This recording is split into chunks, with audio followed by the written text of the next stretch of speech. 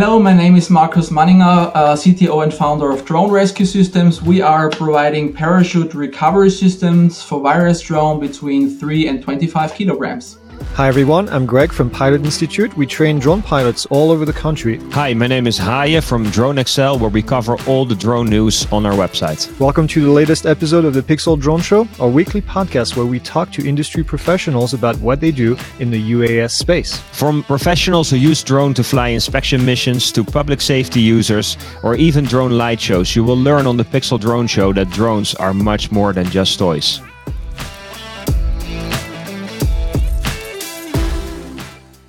Let's go. Hey, how are you? Sounds good. Good. What's going on? Nothing much. Getting ready for DJI Airworks, I guess. Leaving this Sunday, so that's coming up soon. Yep. Yeah, I'll be leaving on Monday morning, heading over there, driving. I'm not a big fan of Vegas in general, just the city. It's a bit too many people and too much stuff for my personality, but I enjoy the fact that I don't have to fly there. So I can just get in my car and drive. That's a much better thing. I mean, I would have to drive an hour and a half to Phoenix. I would have to leave super early before anything happens. And then, so I'm pretty excited about that. Yeah. I drove there once a couple of years ago, but from New York, it's a very long drive. So I'm looking forward to flying this time. It is a very long drive. Well, today we are talking about parachute systems. We'll bring our guest in a minute onto the show, but it's interesting. You know, we used to hear a lot more about parachute companies out there doing things, and then I think it's been a little quiet. So we'll be asking our guests some questions about how this applies. They're based in Austria, which is really cool. We'll hear kind of maybe a difference in what the regulation is in Austria and in Europe in general based on the parachutes. We met with them at UAV Expo, and one of my employees was really impressed with what they were doing. So we'll talk to them about that. What are you looking for the show today? I'm definitely curious to see how this system works. I was looking on their website, and they say it seems like they have a different method of deploying the parachute. So I'm kind of interested to learn how that exactly works and what drone models it applies to. And also, since the company is based in Austria, does this work throughout Europe? Is this approved? And more importantly for us here in the US, is it FAA approved? So yeah, I think we have a list of questions, and excited to get started with this one. Cool. All right. Well, let's bring Markus into the show. All right. Markus is joining us today from Austria. And Markus, welcome to the show. Thank you very much. Thanks for having me. It's my honor, definitely. Well, we are always interested in talking to people that do something different, and your company does definitely something different for the drone industry using parachutes. Before we start digging into all the details, can you tell us how you got into kind of the drone industry and interested in drones and this technology? Sure, definitely. I mean, everything started in, I think it was 2013, where a friend of mine started doing video photography with his drone, and like these were really the early days, so there were quite a lot of crashes. And by that time, I was working on a university project, and I'm a paraglider by myself, so I'm always using to have my reserve with me, and we just combined the idea of trying to detect if a drone fails and combine it with a parachute, and that's how everything started. And yeah, that was already 2013. Yeah, and things were a little different in 2013, right? I mean, many more drones would fly away and crash into stuff, and luckily now things seem to be much more improved, and drones have come a long way and are definitely a lot safer. What was involved in starting a company in Austria that caters to the drone industry, and what are some of the challenges that arose when you started the business? I think it's with every business. Like when you start with an idea, you need to find out if there's a market, if there are potential customers. And 2013 was really also in terms of regulation. It wasn't clear where the path will direct to. But anyway, it was an idea, and I founded it together with a friend of mine. And in 2017, we got an investment from an Austrian investor, and that's how everything started. So just an idea, and give it a try, and keep on working, keep on improving, I would say. So your system is a little bit different than all the other systems I've seen before or even tested here in our office. It doesn't use pyrotechnics to deploy the parachute. Can you talk about one, the reason why you decided to go with this approach, and then two, how does it work, and why is it different than anything else? Yeah, you're right. Like the way we actually deploy the parachute, and I brought some unit with me. This is the one that will be installed on a DRS M300, for example. And we're only using those rubber bands to actually deploy the parachute. So it's like a catapult trigger mechanism. You push it in manually, and it will be released when there is any kind of malfunction detection. So I think the idea is quite nice because it's very easy to use. Whenever you have explosive, people are afraid of using it, even CO2-driven deployment systems. And at the end, there is no need to have like an explosive on the drone just to deploy the parachute. So it really works perfectly with those rubber bands, and they're very lightweight. You replace them from time to time, and basically that's why it's also very competitive when it comes to the weight. And at the end, this is something we really took care of to make it as lightweight as possible, because at the end, like, you're using the parachute just in case, and you want to make money with your payload and don't want to waste the payload for a parachute. Yeah, I love the idea of not having to replace this pyrotechnic thing every single time. That's definitely a big plus. Now, you mentioned malfunction detection. Do you use speed sensors or how does it know to deploy? Let's put it this way. Yeah, basically here in the base, so there's a little space where our electronic is embedded. So we came up with our own electronic boards. We do development of electronics and software in-house as well.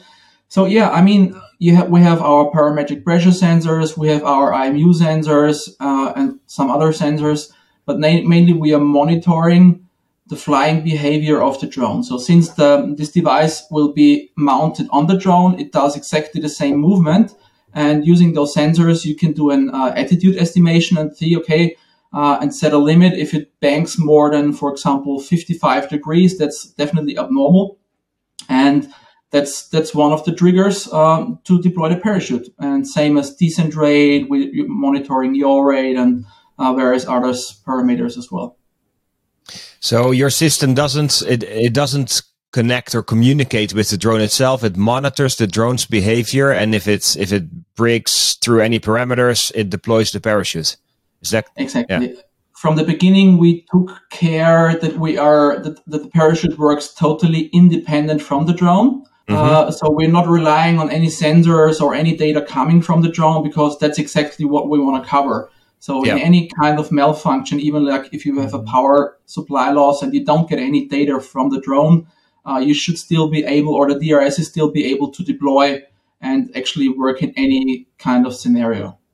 So how far does a parachute need to be shot away from a tumbling drone mid-air, let's say, in order to be able to deploy safely and not get tangled up in arms, legs, props, and what have you?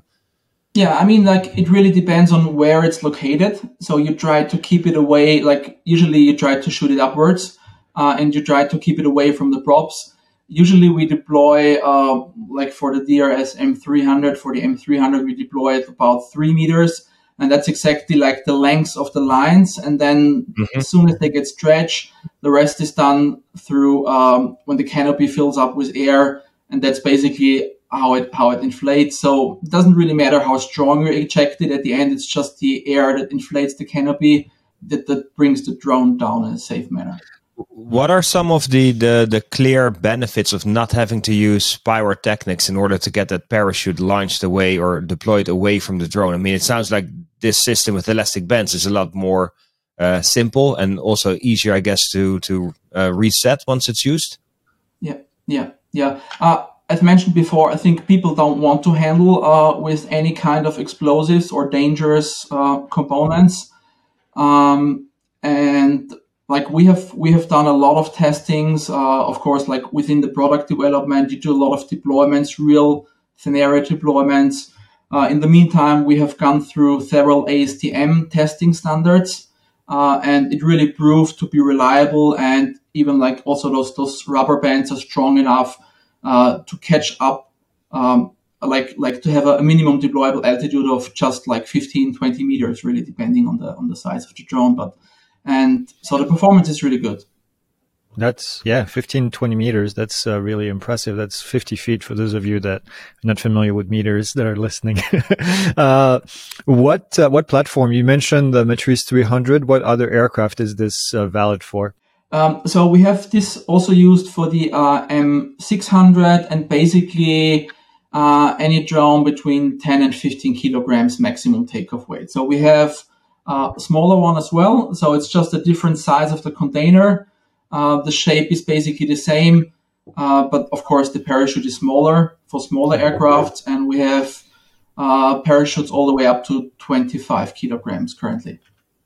Wow. And so if I was going to buy one of those systems from your site, can I just install this on my drone, or do I need any specific technical know-how, or is it straightforward? I would say if you're a little bit into technology, it shouldn't be a problem. Especially for very popular drones like the M300, the M600, and now we're working on a parachute for the M30. So for those, we really provide a plug-and-play system. So there comes a manual with all the instructions how to install it, with all the cords and all the screws and everything that's required for installation on one of those drones.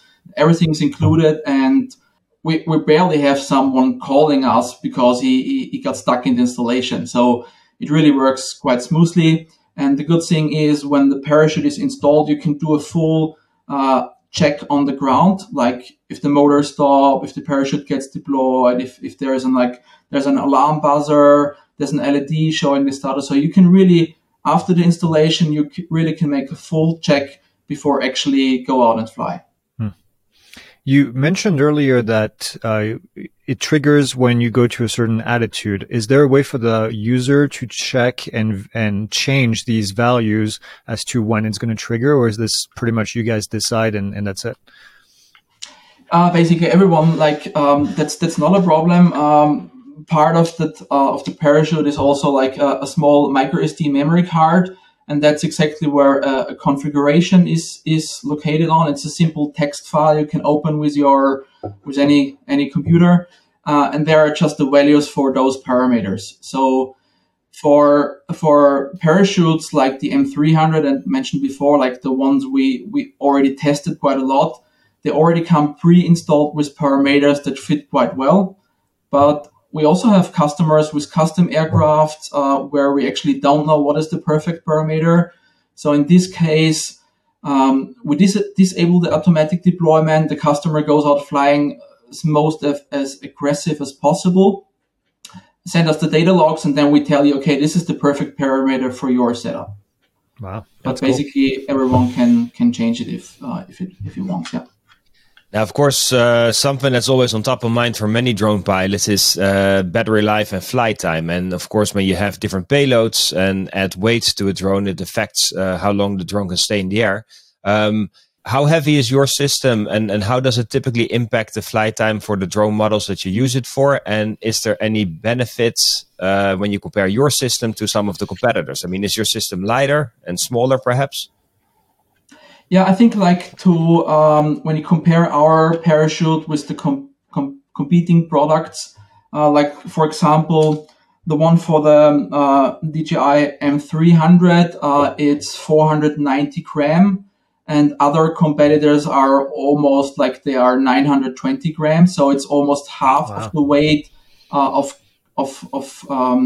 competing products. I mean, there are other parachutes out there, they are not smart, so it's just like a deployment unit. They probably might be more lightweight than ours, but if you compare ours to others with the same features, we are almost half of the weight, and that's basically a big benefit that's what we get as a feedback from customers.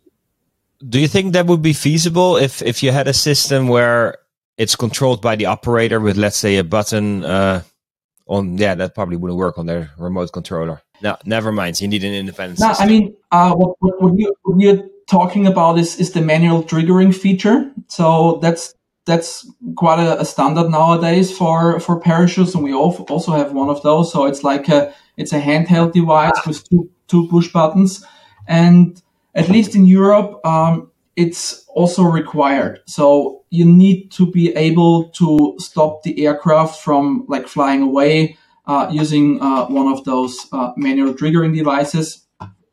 You can also trigger it via the remote controller from the drone, but it's always more safe to have a separate control link, which is independent from the control link you actually control the drone, because this is exactly what we want to do. Is like in any, like if there's a scenario where the flight controller wouldn't react anymore and you're not able to steer to control the drone anymore, then probably the trigger button will also not work. And this is why you have like a separate device. Yeah. And it's in Europe, it's also required. Yeah. Do you, and I know this might be a biased answer because you sell these, but do you think these should be mounted on all drones, whether a version of this or something small? Do you think parachutes belong on all drones? Yeah, I would love to see them on every drone, of course, since we're selling them. I think we need to defer. It doesn't make a sense to like put a parachute on a drone that's 250 grams. There's just not enough impact energy when it crashes on the drone on the ground. But in general, I think if we are going towards more high risk application, I'm talking about package delivery or in general flight over people or flight beyond visual line of sight. It is already required to have a safety device like a parachute installed for specific application. And I think that's what it will be in the future as well. For some scenarios, it will be required. For others, not. Yeah. Is your system like what Apple does, designed in Austria, but then manufactured elsewhere? Or is it designed in Austria and also built in Austria? Yeah, I mean, we are still a small company. So we source the components, I would say, around the world, especially like the electronic components. They are from everywhere, but we still do assembly and do the final test, and everything is still done in-house. Yeah. Yeah. Okay. What's the price tag on these models? It's something between like the smaller ones. They start around 2,000 all the way up to 5,000 euros. All right. And so when new drones come out, I mean, I'm using Apple again as an example. When new iPhones come out, typically the people that make the accessories for those new models get some of the specs and information already beforehand.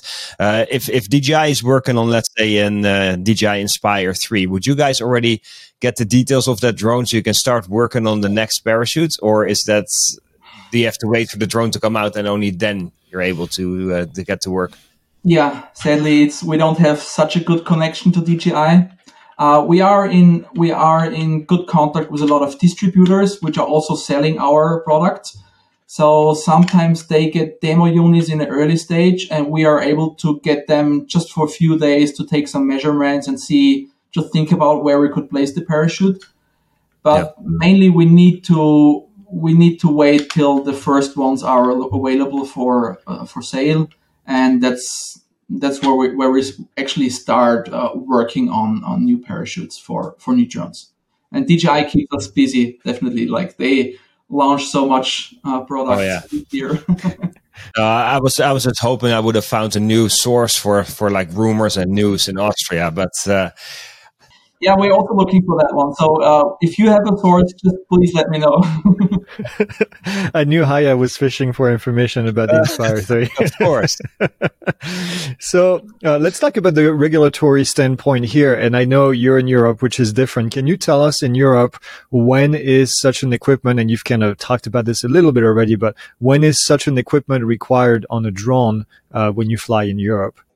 Basically, like the EASA, the European Air Safety Association, they released new regulations, and they were they are mandatory beginning 2023.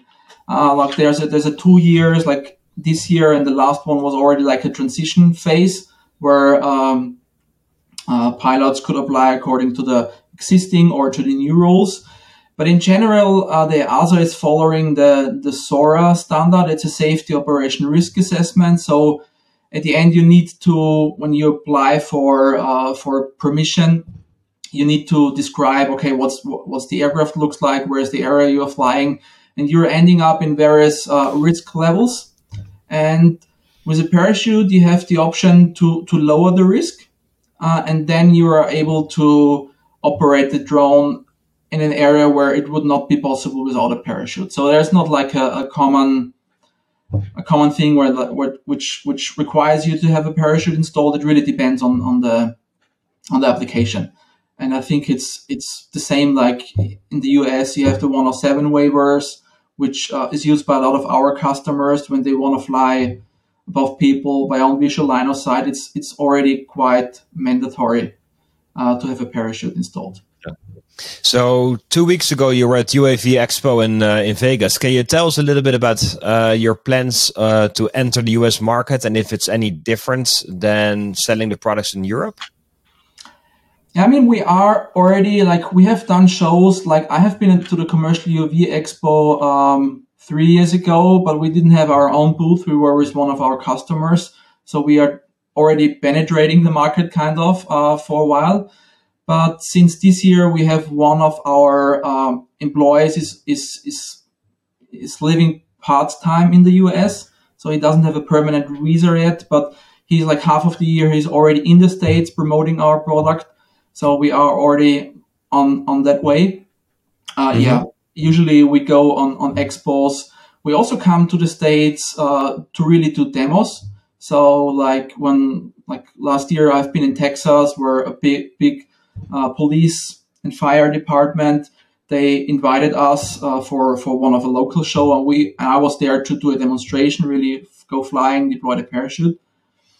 And compared to Europe, I think what we can see is that the US market is a little bit ahead, I would say, because the regulatory is already more defined. Like there's still a lot of unknowns in Europe, and that prevents companies from really pushing the market. Yeah. I think that's for anybody, whether they're drone manufacturers or selling accessories for drones. That's hard because like all the countries around the world and regions like Europe and North America, they all have different rules. And for the most part, I think they try to address the same concerns, but they have slightly different ways of going about it. And I can imagine in your position that might pose some extra challenges. It's like I mean, we have this European regulatory framework, but there's also some way of interpretation that the local or the national civilian aviation authority can really change it a little bit on that. So that's not a hard fixed plan. So it's always a little bit tricky. And we see it because we also help our clients to get permissions. So sometimes they are asking for strange paperwork we need to provide for one country, and the other one doesn't really ask for that. So there's not a strict parse you can follow currently. So does that mean that you basically have to establish a relationship with the FAA as well in order to get customers and help them to get their drones approved for certain missions? Or I mean, we are in contact with the FAA, but it's not that easy to find the right person which is responsible, for example, parachutes. In the US, there's this ASTM standard, which is already a good way for us as a manufacturer. We know, okay, we need to follow these standards. These are the requirements. These are the testing procedures we need to go through. So it's much more easier. And this ASTM standard is also widely accepted in Europe as well, I would say. But at the end, like even in the US, like we provide the parachutes and the documentation to customers. And if they have special requests, of course, we're happy to do more testing and stuff like this as well. Yeah, ASTM is definitely the way to go. That's a recognized standard pretty much nationwide. So who are your customers? Are they individual people that buy this? Are they enterprise companies that have a large fleet of drones? Who do you sell to? Yeah, we are mainly in the B2B business market. So we have a few single pilot customers. but mainly we are working with resellers or larger companies that have a fleet of drones. And we are also now involved in a few drone delivery projects, which is very exciting for us since they are like our perfect customer. They are flying in a high risk environment, and they need the parachutes, and they also need it on a bigger quantity. Yeah. So in the United States, over the last couple of years, we've seen a new group of drones that emerged called the BlueUAS, the blue drones. And in order to get your drone approved for blue drones, you have to meet a whole range of requirements. And this started with the Department of Defense. But what we've seen happen now is that many larger corporations that need drones tend to favor the BlueUAS as well, because they're so vetted and pre-qualified, if you will. If you mount one of your systems on a BlueUAS drone, do you know if that drone would still qualify, or are you guys working to get your system approved so it can be used on BlueUAS drones?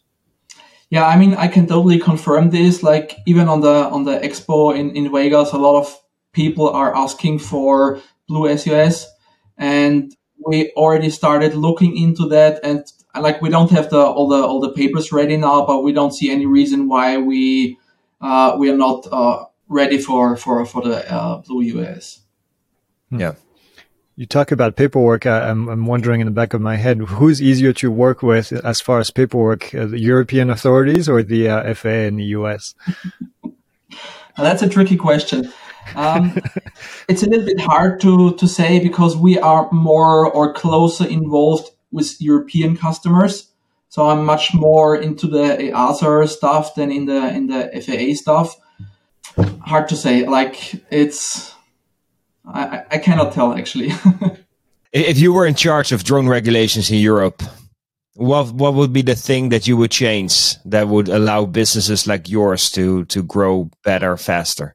Like, what's the biggest hurdle that you currently run into? I mean, I also need to tell a little bit what we had experienced with our customers, because we don't actually go through the registrations with our drones, but we see that the main problem is that there is no clear way. So there's not a one specific thing. There's still a lot of open questions. There's no one path to get your approval. There are still a lot of individual things you need to provide from case to case. So it's hard to tell the one and only. There are a few things, but like in Europe, I know they are working on that. It took a while to come up with the new regulations, and of course they're not perfect yet. I hope this will get better in the next few years, and probably in a couple of years we have this clear path forward to this registration. Yeah. So the FAA recently has switched to the categories of drones, category 2, category 3, and category 4. Primarily category 2 and category 3. None of these drones currently exist in the US. As we're recording this, these would allow people to fly over moving vehicles and flying over people. And you mentioned that you have some customers that are using Part 107 waivers, which I think are slowly going away to be replaced by category drones. Do you think a parachute, whether it's yours or somebody else, do you think a parachute is going to be required to be mounted kind of permanently on top of a drone in order to qualify as category 2 or category 3 in the US? Yes, definitely. I think so, because in these categories, there is already a maximum impact energy specified.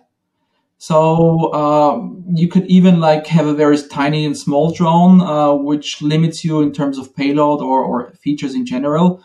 So if you want to get these permissions with bigger drones, I think there is no other way than using a parachute. And also, you need to ensure, like using a propeller guard, that you're not able to harm people on the ground. And this will also be covered with our parachutes, because we switch off the engines before the parachute gets deployed. So whenever the drone comes down, it will be in a safe manner, slow enough to stay below required impact energy, and the propellers will also not rotate. So we are definitely working on that. So this would be the ideal solution. Like if we could provide a parachute for a specific aircraft, and we know like if you install this on your drone, you're getting permission according to Category 2, and you're able to fly. But we're working on that. But the main problem is that the limits for the kinetic impact energy, they are so ridiculously low that it's really hard to, even with a parachute, to bring it down that slow. That's interesting. That was actually going to be my next question, because I'm sure you guys deal with kinetic energy measurements all the time. What is there such a requirement in Europe? And I should know better than not knowing the rules in Europe, but is there a kinetic energy requirement? And if so, what is it? Or you mentioned that it was extremely low in the US. What do you think is a reasonable number compared to what the US has? In Austria specifically, but it's also very common in Europe to have a maximum kinetic impact energy of 80 joules. 80, wow. So this is also a number that's already spread out around Europe, which is definitely doable. But if you have an aircraft that's 25 or 35 or even heavier, the parachute needs to become really, really big. And if the parachute is too big and you have a little bit of wind impact, then you have more forward speed than downward speed, and then the impact energy is rising again. So it's a little bit a trade-off. I think it should not only be the impact energy, because when we do testing with a parachute, like it's very clear that when the parachute deploys, it's a really big fabric. So it's easy to see. It's usually it has like ours are mainly red canopy, so it's very visible. We have an audible sound that starts beeping when the drone is coming down on the parachute. So it's not only about really the impact. I think it's also about like getting people that aware that there is something coming down on them, kind of, yeah. So and this is something I'm really missing. It's not only like to nail it down on one number, it should be more involved. Do you think the parachute system still works for much larger drones, like cargo drones, where you imagine that's, let's say, an Amazon drone flying between different warehouses with many kilos of payload? Do you think it would still work for those kind of drones if we ever get to see those? Yes, definitely. I mean, like in the manned aviation, they also use parachutes for smaller aircrafts, and they are, I don't know, couple of 100 kilos, I would say. So it's just a matter of size of the parachute. And of course, like the bigger the parachute is, the more altitude it requires to fully inflate and open. But at the end, it's there shouldn't be any limit. Would that still work with the rubber band deployment system that you have, or would you at that point start to look for different solutions, perhaps? Yeah, I would say this is. We are already working on like custom projects with bigger parachutes, and what we usually do is we are switching to two-stage deployment system. So we're still using our current parachute that gets deployed, but that's just a guide chute that pulls out a bigger one. Mm-hmm. So with this setup, you can still use the rubber bands. If you want to have a single parachute that needs to get deployed and that's a few kilos, you probably need to come up with some stronger mechanism. Yeah, interesting. As far as purchasing the device, are you planning on having some kind of dealership in the US or selling directly to the customer? How does it work actually right now in Europe? Yeah, I mean, even in the US, and we have a lot of resellers in Canada. The list is not on the website currently, but it will be published soon. So we do both. You can really contact us straight and we will sell you the parachute, but you can also go to your local reseller and order it via them. And we already have a lot of resellers in Europe and US as well. Awesome. That sounds exciting. I mean, now that we're getting towards the end of the interview, one of the questions we always ask the people that we interview on this show is, and this should be fun for you perhaps as well, since you've tested so many different drones. What is your favorite drone to fly? If you were going to take, let's say tomorrow, it's weekend, and you're going to fly a drone, which one would you pick? I would take one of my FPV drones, actually. That's the most fun. I can imagine. I mean, we do a lot of test flying. Currently, we have the Alta X sitting in our office. so even the big ones. But when it comes to drone flying, I prefer my small freestyle quads. Follow-up question on that, actually. I mean, FPV drones becoming more and more popular, and what we've seen as well, especially in the movie industry, is that they're starting to use FPV drones with relatively large cameras and lenses. And not only are they heavy, but they're also expensive. Have you guys sold any of your parachute systems to people that fly those kind of drones, or? Not that I'm aware of. I mean, the typical FPV drone pilot, like they even take the GoPros apart to save the weight of the case. So I would say that the standard FPV pilot doesn't want to have any additional equipment that's not really, really required. But as you said, like there are FPV drones that are quite big and carrying red cinema cameras. That would make sense, yeah. Yeah, those are definitely worth saving. Although I can imagine if you have an auto trigger system that's setting the right parameters for that parachute to be deployed on an FPV drone might be a bit of a challenge, I guess. That's why I was asking earlier if you could change the parameter, because that was in my head thinking about FPV drones using. Of course, if you start doing loops or something like this, you probably should deactivate all those features. But since our parachutes are so flexible, you can really you can set the maximum banking angle to 90 degrees and just take care you don't overshoot. And even like all the other trigger parameters, you can switch some of them off. We also have geofence feature where there is a GNSS receiver built inside of the parachute. And if you have a flyaway, it will stop the drone by using the parachute. So that would definitely work, or maximum descent velocities. Yeah. So that would have helped. Sorry, go ahead, Greg. No. I was going to say you could also use that controller, the MacGyver looking remote controller to trigger it from a distance. This thing, yes. Yeah. That would be that's the toy I want to play with. I just want to have that and get it going. Yeah. Both Greg and I are going to be in Las Vegas next week for DJI Airworks. But a few years ago, there was a guy who launched a drone. I believe it was from a parking garage. So there was already interference right there. And he lost control. I believe it was a Phantom 4. He lost control of the drone, and the drone stayed airborne, but slowly drifted into the airport and landed. I think it was on the strip there. So your geofencing parachute system, would have saved that guy and a lot of other people a lot of headaches. That's exactly. And containment is also a big issue in Europe. So you really, really, really need to take care that you're only flying in that area you are allowed to. And this is why we came up with the idea, have a separate GNSS module built inside of the parachute. So also with a GPS, we wanted to be independent from the aircraft. And a flyaway is exactly one of those situations where it's really hard to detect if it's out of control, because it's still flying. So it doesn't overshoot in terms of banking angle. It's really smooth flying, but you probably cannot control it anymore, and it starts flying away. And if it's going towards an airport, that's probably the worst case. And therefore, our geofence option is the choice to go to. Yeah. Awesome. All right, Markus. Well, we really appreciate your time, especially on the Friday evening for you. I know it's getting late over there, and we really appreciate you joining us and sharing all of this. Where can people find more information about the system?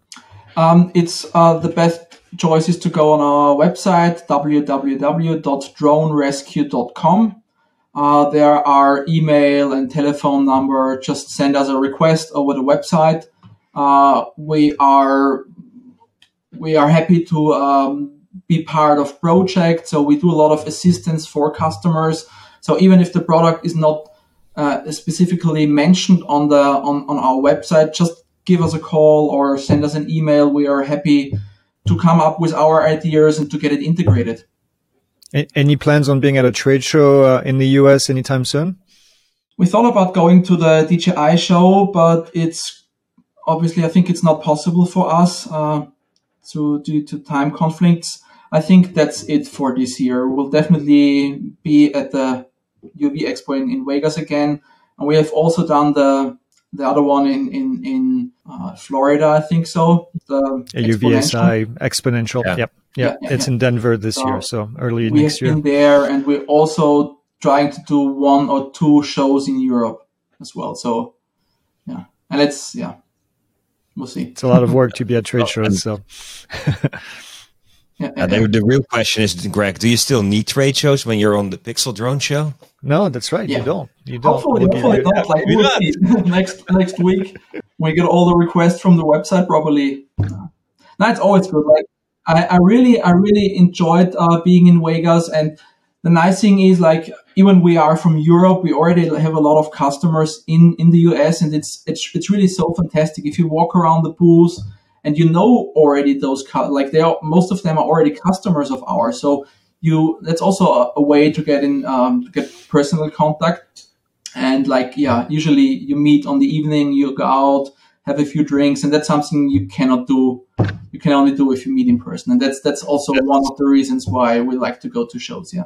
Yep. Yeah, that's very true. I mean, especially the last couple of years with COVID, I think all of us have missed the face-to-face contact that you have when you go to expos and conventions. But thanks so much for being on our show. I mean, we definitely promote safe and responsible drone flying, and I think parachutes make a lot of sense. So it was awesome to kind of hear your story, pick your brain, ask all these questions, and learn more about your parachute system. Yeah, thank you very much for having me here. It's always a pleasure for us, and we're seeking for attention online. I think your show is the best opportunity for us, and like easy talking in an interview. That's perfect. So thank you very much. Thanks for your time as well, and see you next time. I would say. Thank you, Markus. Thank you. Our pleasure. One of the shows. We'll see. All right. Awesome. Thank you. Bye.